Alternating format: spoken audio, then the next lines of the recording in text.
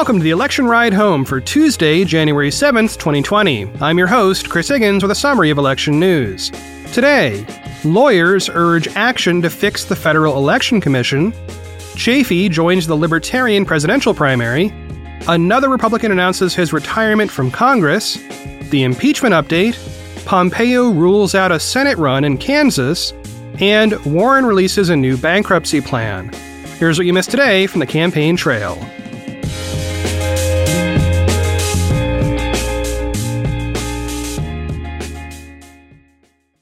First up today, a story on the Federal Election Commission, or FEC. The background is that the FEC enforces campaign finance laws, and back in August, a commissioner resigned. Now, normally, who cares? But in this case, that left the FEC without the ability to gain a quorum, meaning it cannot do stuff. Like, if there are matters requiring a vote, they cannot vote. There are not enough people there.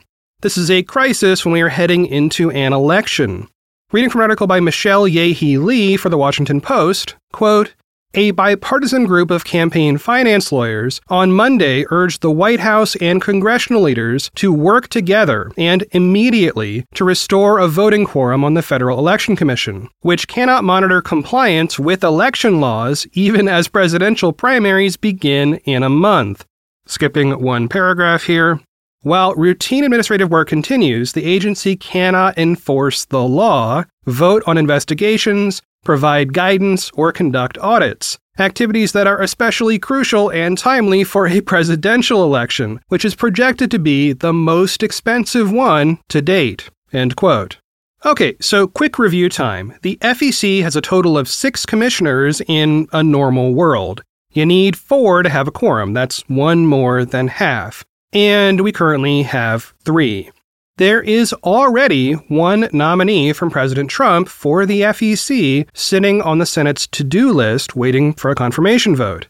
Democrats have said, let's just approve that nominee, and immediately the FEC would get back to work. But Republicans suggest that instead of doing that, why not appoint a brand new slate of all 6 and replace the 3 folks who are still there? And this gets into some partisan politics that are not super relevant to this election. Okay, but what is the scope of the problem relevant to this election? Well, reading again from the Post, quote, "There were 35 matters involving foreign nationals under consideration as of December 1st, 2019, with 7 cases awaiting a vote by a full quorum, according to an end-of-year report by FEC Chairwoman Ellen Weintraub, a Democrat. And the agency's enforcement backlog is growing. Foreign nationals are barred under federal law from donating to U.S. campaigns. With less than a month until the first votes are cast in the 2020 elections, the lawyers who advise clients on election matters are sounding the alarms. The lack of a quorum has led to uncertainty over how campaigns and organizations and their methods of reporting donations or expenses may be affected by recent changes in the law, they said." End quote. So watch for movement here as we now have bipartisan agreement, outside the Senate anyway, that a non-functional FEC is a real problem.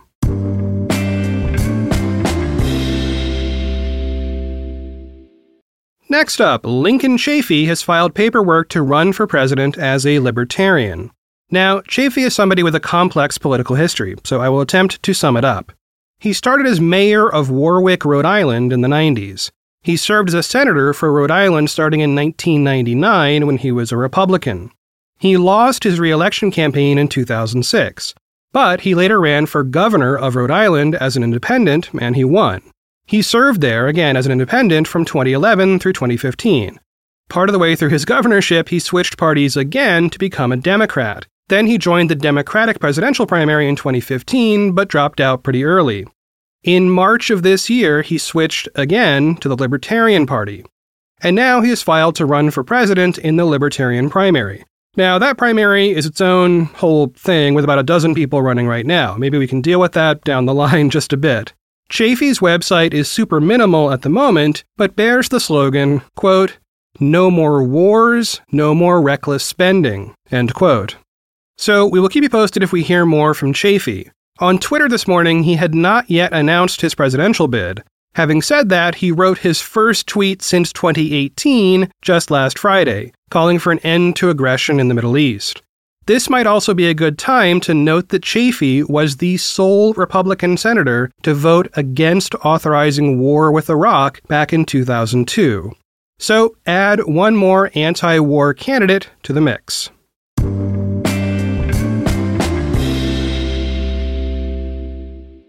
Here's a quick item. Tennessee Congressman Phil Rowe will not run for re-election in 2020.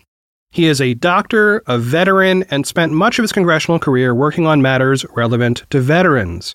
In fact, he is currently the ranking member of the Committee on Veterans Affairs. He represents Tennessee's 1st District, and that is an extremely safe Republican seat. Just to give you one factoid about it, Tennessee's 1st District has been held by a Republican since 1881. So I can't really imagine any seat in the U.S. safer than that one.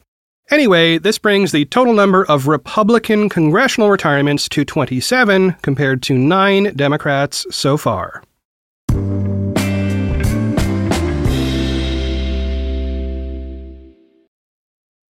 The Election Ride Home is brought to you by Mack Weldon. They make comfortable, smart clothing using premium fabrics, and it's simple to shop for precisely what you want online.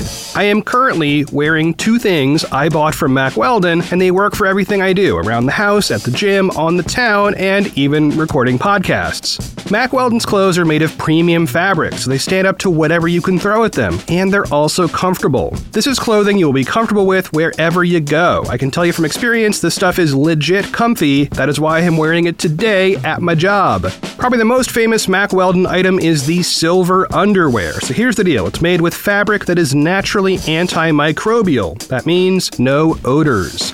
They want you to be comfortable, so if you don't like your first pair of underwear, you can keep it and they will still refund you. No questions asked.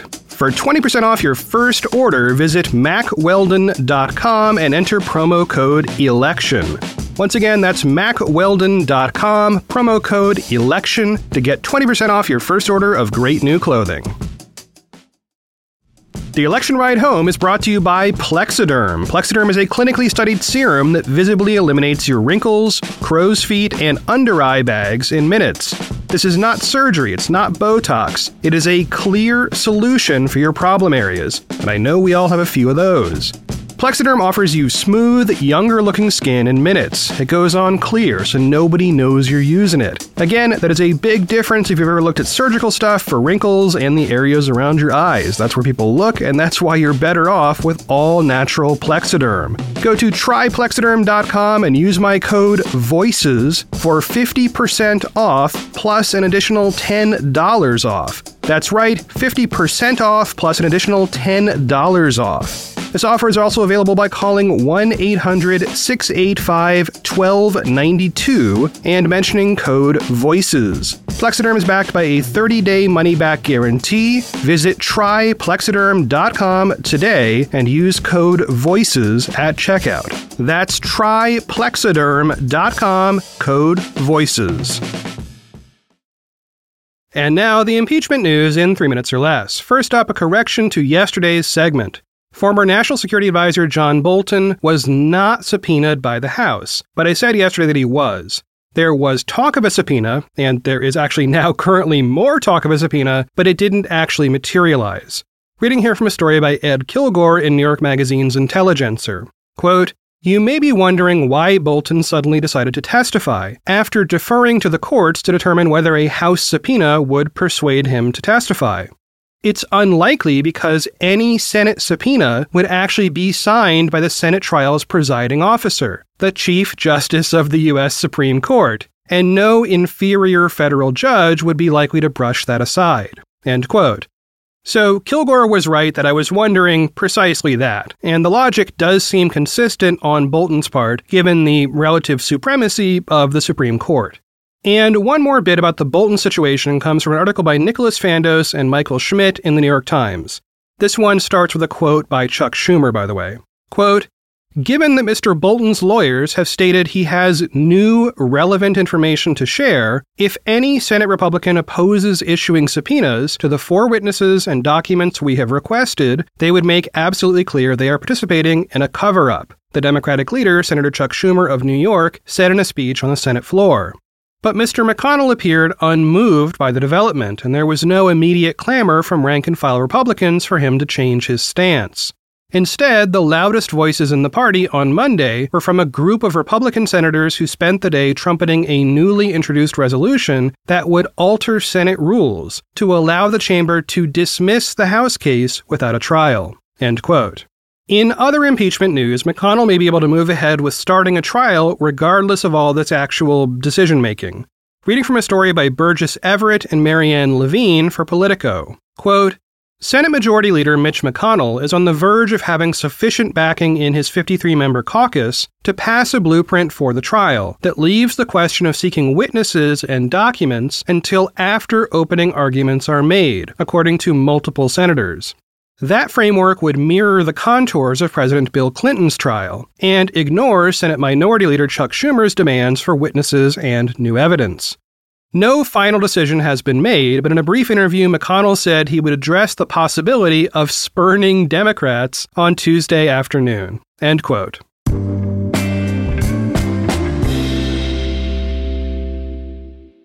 Next up, Secretary of State Mike Pompeo reportedly will not run for Senate in Kansas this year.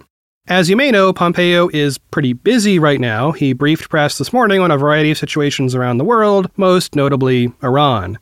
Pompeo met with Senate Majority Leader Mitch McConnell yesterday after exploring a Senate run for a while now, and reportedly he told McConnell he wasn't going to run. Okay, so why does this matter? Well, that seat is currently held by Pat Roberts, who announced way back in January that he would not run again.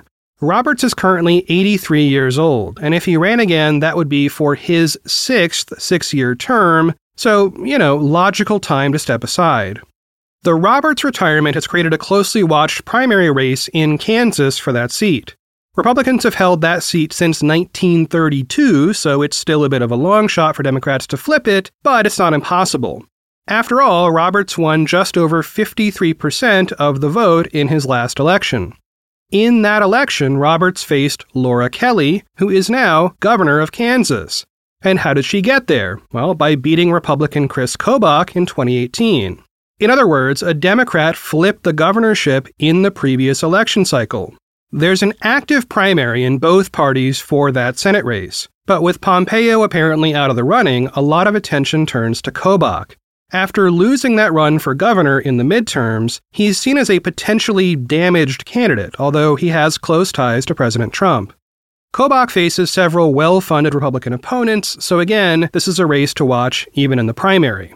And one more tidbit here, technically Pompeo could still file to run. The deadline to enter the race isn't until June this year, so if this Iran stuff blows over and he leaves his current job, I guess, maybe Pompeo could reassess his options.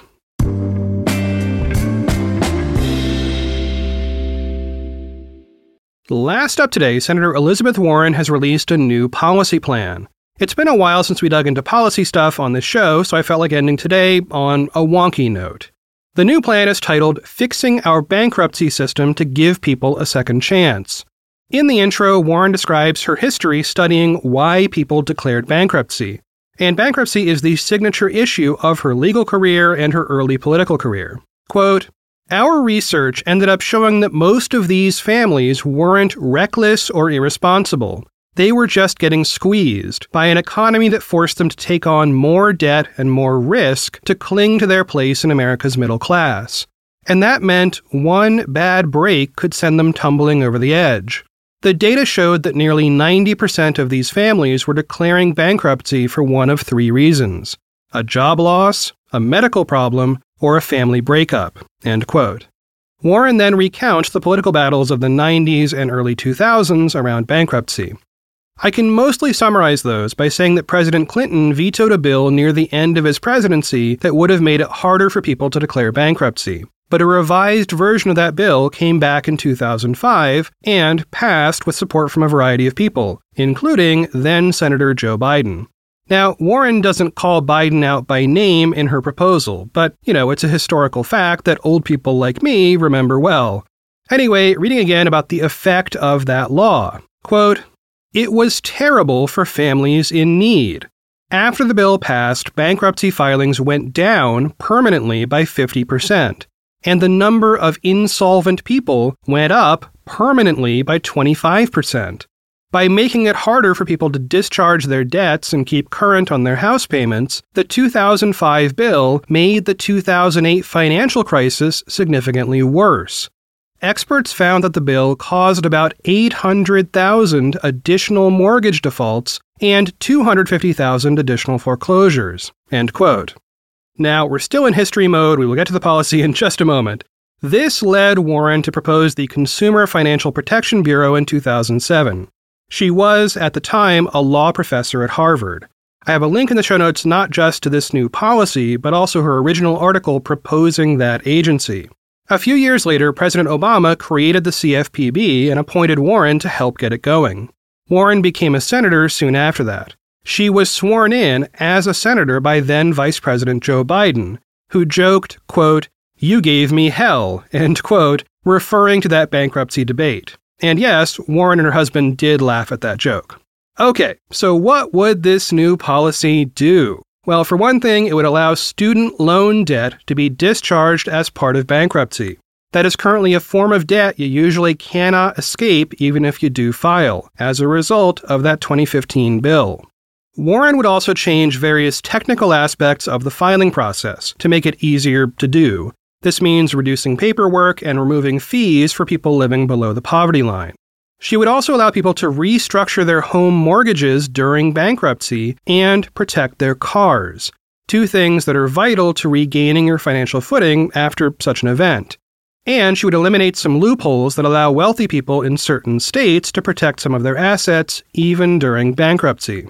As always, I ask, what would this cost and how would Warren pay for it? And for once, there is not a section in this proposal dealing with that issue. But frankly, my read of this proposal is that it would not cost the government anything, aside from possible federal student loan debt defaults, which Warren does not calculate in her proposal. So it's unclear to me, anyway, whether the government actually faces substantial costs by changing bankruptcy rules. Warren does spend a good chunk of the proposal talking about the current societal costs that would be remedied by changing the bankruptcy process. However, guess who definitely does face costs if this proposal were to be enacted? Well, whoever holds the debt that would be discharged via bankruptcy. In other words, mostly banks. The final aspect of this policy worth getting into is that it is a super clear way to distinguish Warren from Biden. It is not specifically an attack against Biden, but it does invite voters to look back at the records of both candidates.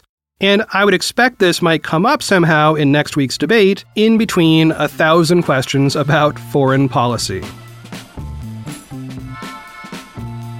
Well, that is it for one more episode of The Election Ride Home. I have been your host, Chris Higgins. You can always find me on Twitter at Chris Higgins. Alright, as I mentioned yesterday, I am stepping away from this show and we are transitioning to a new host. That is Glenn Fleischman, a veteran reporter and podcaster based in Seattle. Here's how the schedule is going to work. Glenn will be with you tomorrow through Friday this week. Next week, I'm back on Monday. Then Glenn takes Tuesday and Wednesday. Remember, those are debate days. And I am back on Thursday and Friday next week. That makes Friday the 17th my final show. As always, thanks for listening, and Glenn will talk to y'all tomorrow.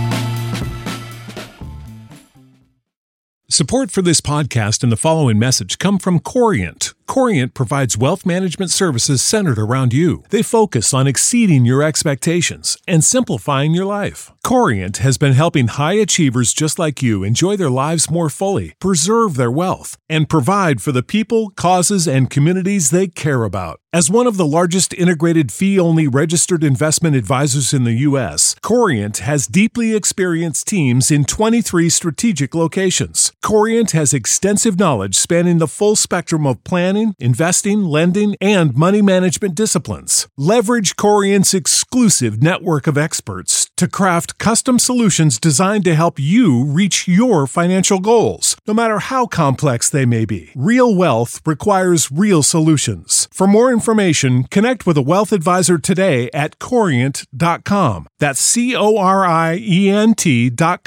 Corient.com.